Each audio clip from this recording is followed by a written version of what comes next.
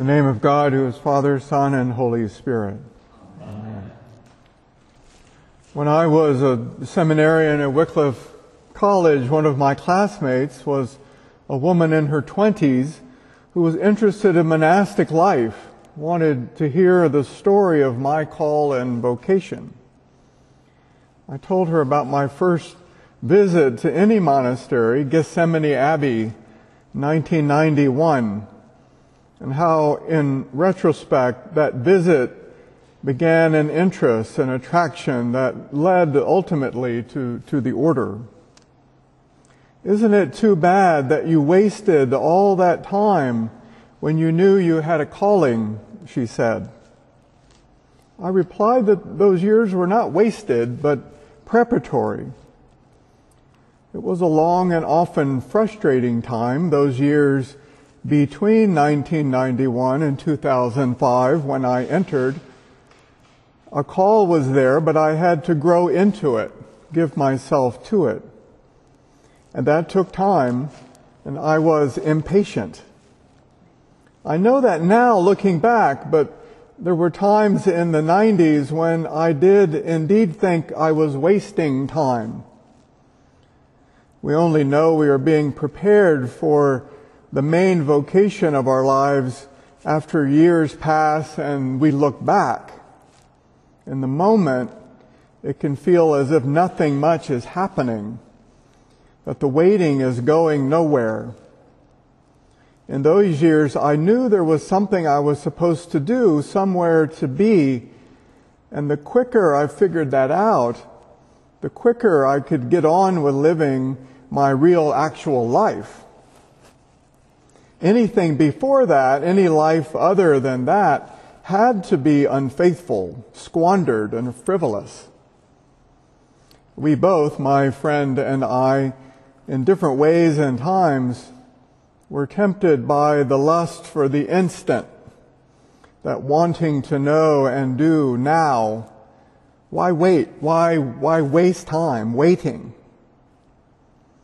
In the gospel reading for the presentation, Simeon and Anna build upon Luke's unfolding of a beautiful story of waiting and hope, desire and fulfillment. The Gospel of Luke is the gospel of patience and longing and the joy that bursts forth when the Savior finally appears. More compassionate than we could have imagined, more beautiful than we believed possible, more mysterious than makes us comfortable. In his amazing book, Symbol and Sacrament, Louis-Marie Chauvet speaks of Luke as describing the presence of the absence of Jesus.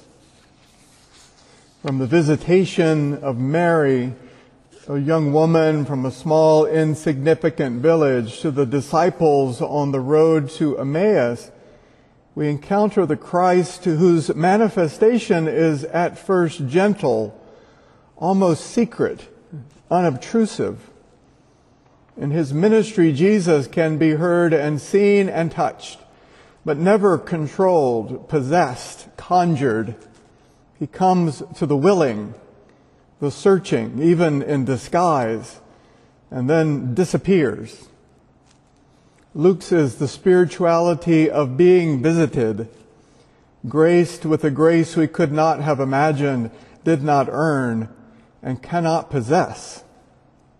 Simeon and Anna have waited not for minutes or months, but decades, not wasting time, not sitting idly by, but already within them is the presence of the Savior, absent to their senses, not yet enfleshed, but truly present in the person of the Holy Spirit.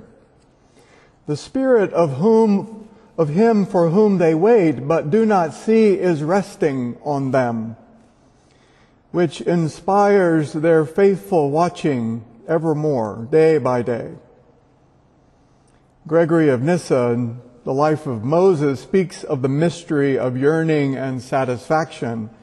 We ascend up the mountain to God, Moses-like, in the cloud. not seeing the top, not ceasing or falling back, not in order to finally fulfill the desire to see, not because our arrival at the top is guaranteed or even the end, but because the desire is the fulfillment. To ascend is already to have arrived. The cloud, if we were to discern wisely, is not the barrier to the vision of God, but is already the presence of the mystery itself.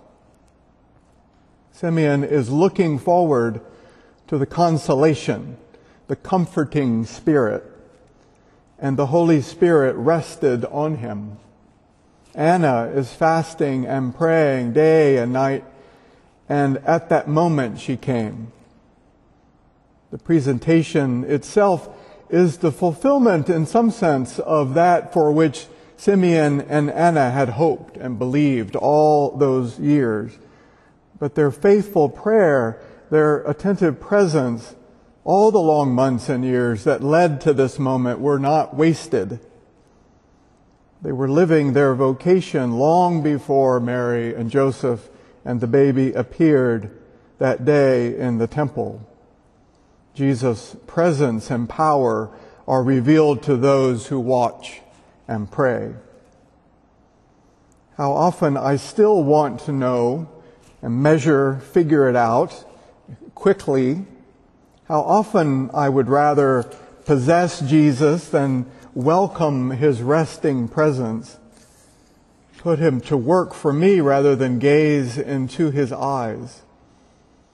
We all certainly work hard around here and set about our tasks with diligence and care. Sometimes I wonder whether the Holy Spirit is running to catch up with me rather than resting on me. Within all our good and hard work, let us remember that our vocation is more than the sum of our tasks.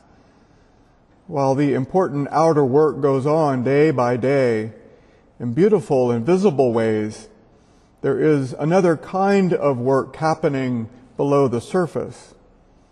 The work of God in my soul happens as it did with Mary and Simeon and Anna and Joseph and the disciples on the road to Emmaus and countless others in secret, hidden even from me. It seems the things that matter to God are not all that public or spectacular. God usually prefers the quiet and slow. We are invited to become people on whom the Holy Spirit rests, in whom this way of expectant waiting and watching and welcoming is the heart of our life in the world.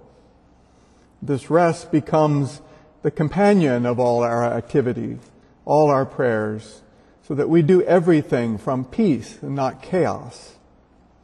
We hold ourselves open before the God who prays from within. The awareness of the desire for divine encounter, the longing for an experience that seems just out of reach, conceivable but not acquired, is ordinary spiritual life. God can choose to visit us in ways that seem to us to pierce the veil between heaven and earth, in which we catch an extraordinary glimpse of the mystery. But those moments are rare. Memorable moments come by God's grace, but they do not last very long. Our open-heartedness is not for the sake of an experience, but for the sake of seeing Christ everywhere and in all things.